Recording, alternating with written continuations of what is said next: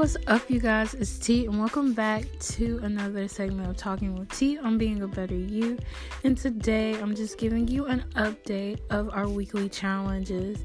So this week, I was doing yoga and stretching and making sure that I am warming up my body for the future challenges to come. So this week doing yoga, it was I would say at first it was kind of a struggle getting my muscles back used to, the movements and stuff and stretching. But in all, I was more relaxed. I slept better and I'm doing better. So yeah, it was pretty all right.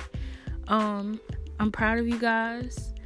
If y'all did this with me, if you didn't, it's okay. I'm going to do some more challenges. Just, keep up with the journey. And I'll be back next Tuesday with an update on this week's challenge, which is going to be the 100 squat challenge. And it's just a week. It's not like the 30-day challenge. It's just a week of doing squats. And so it should be easier. If you guys did the, 30-day challenge of 100 squats, this is going to be a piece of cake for you guys.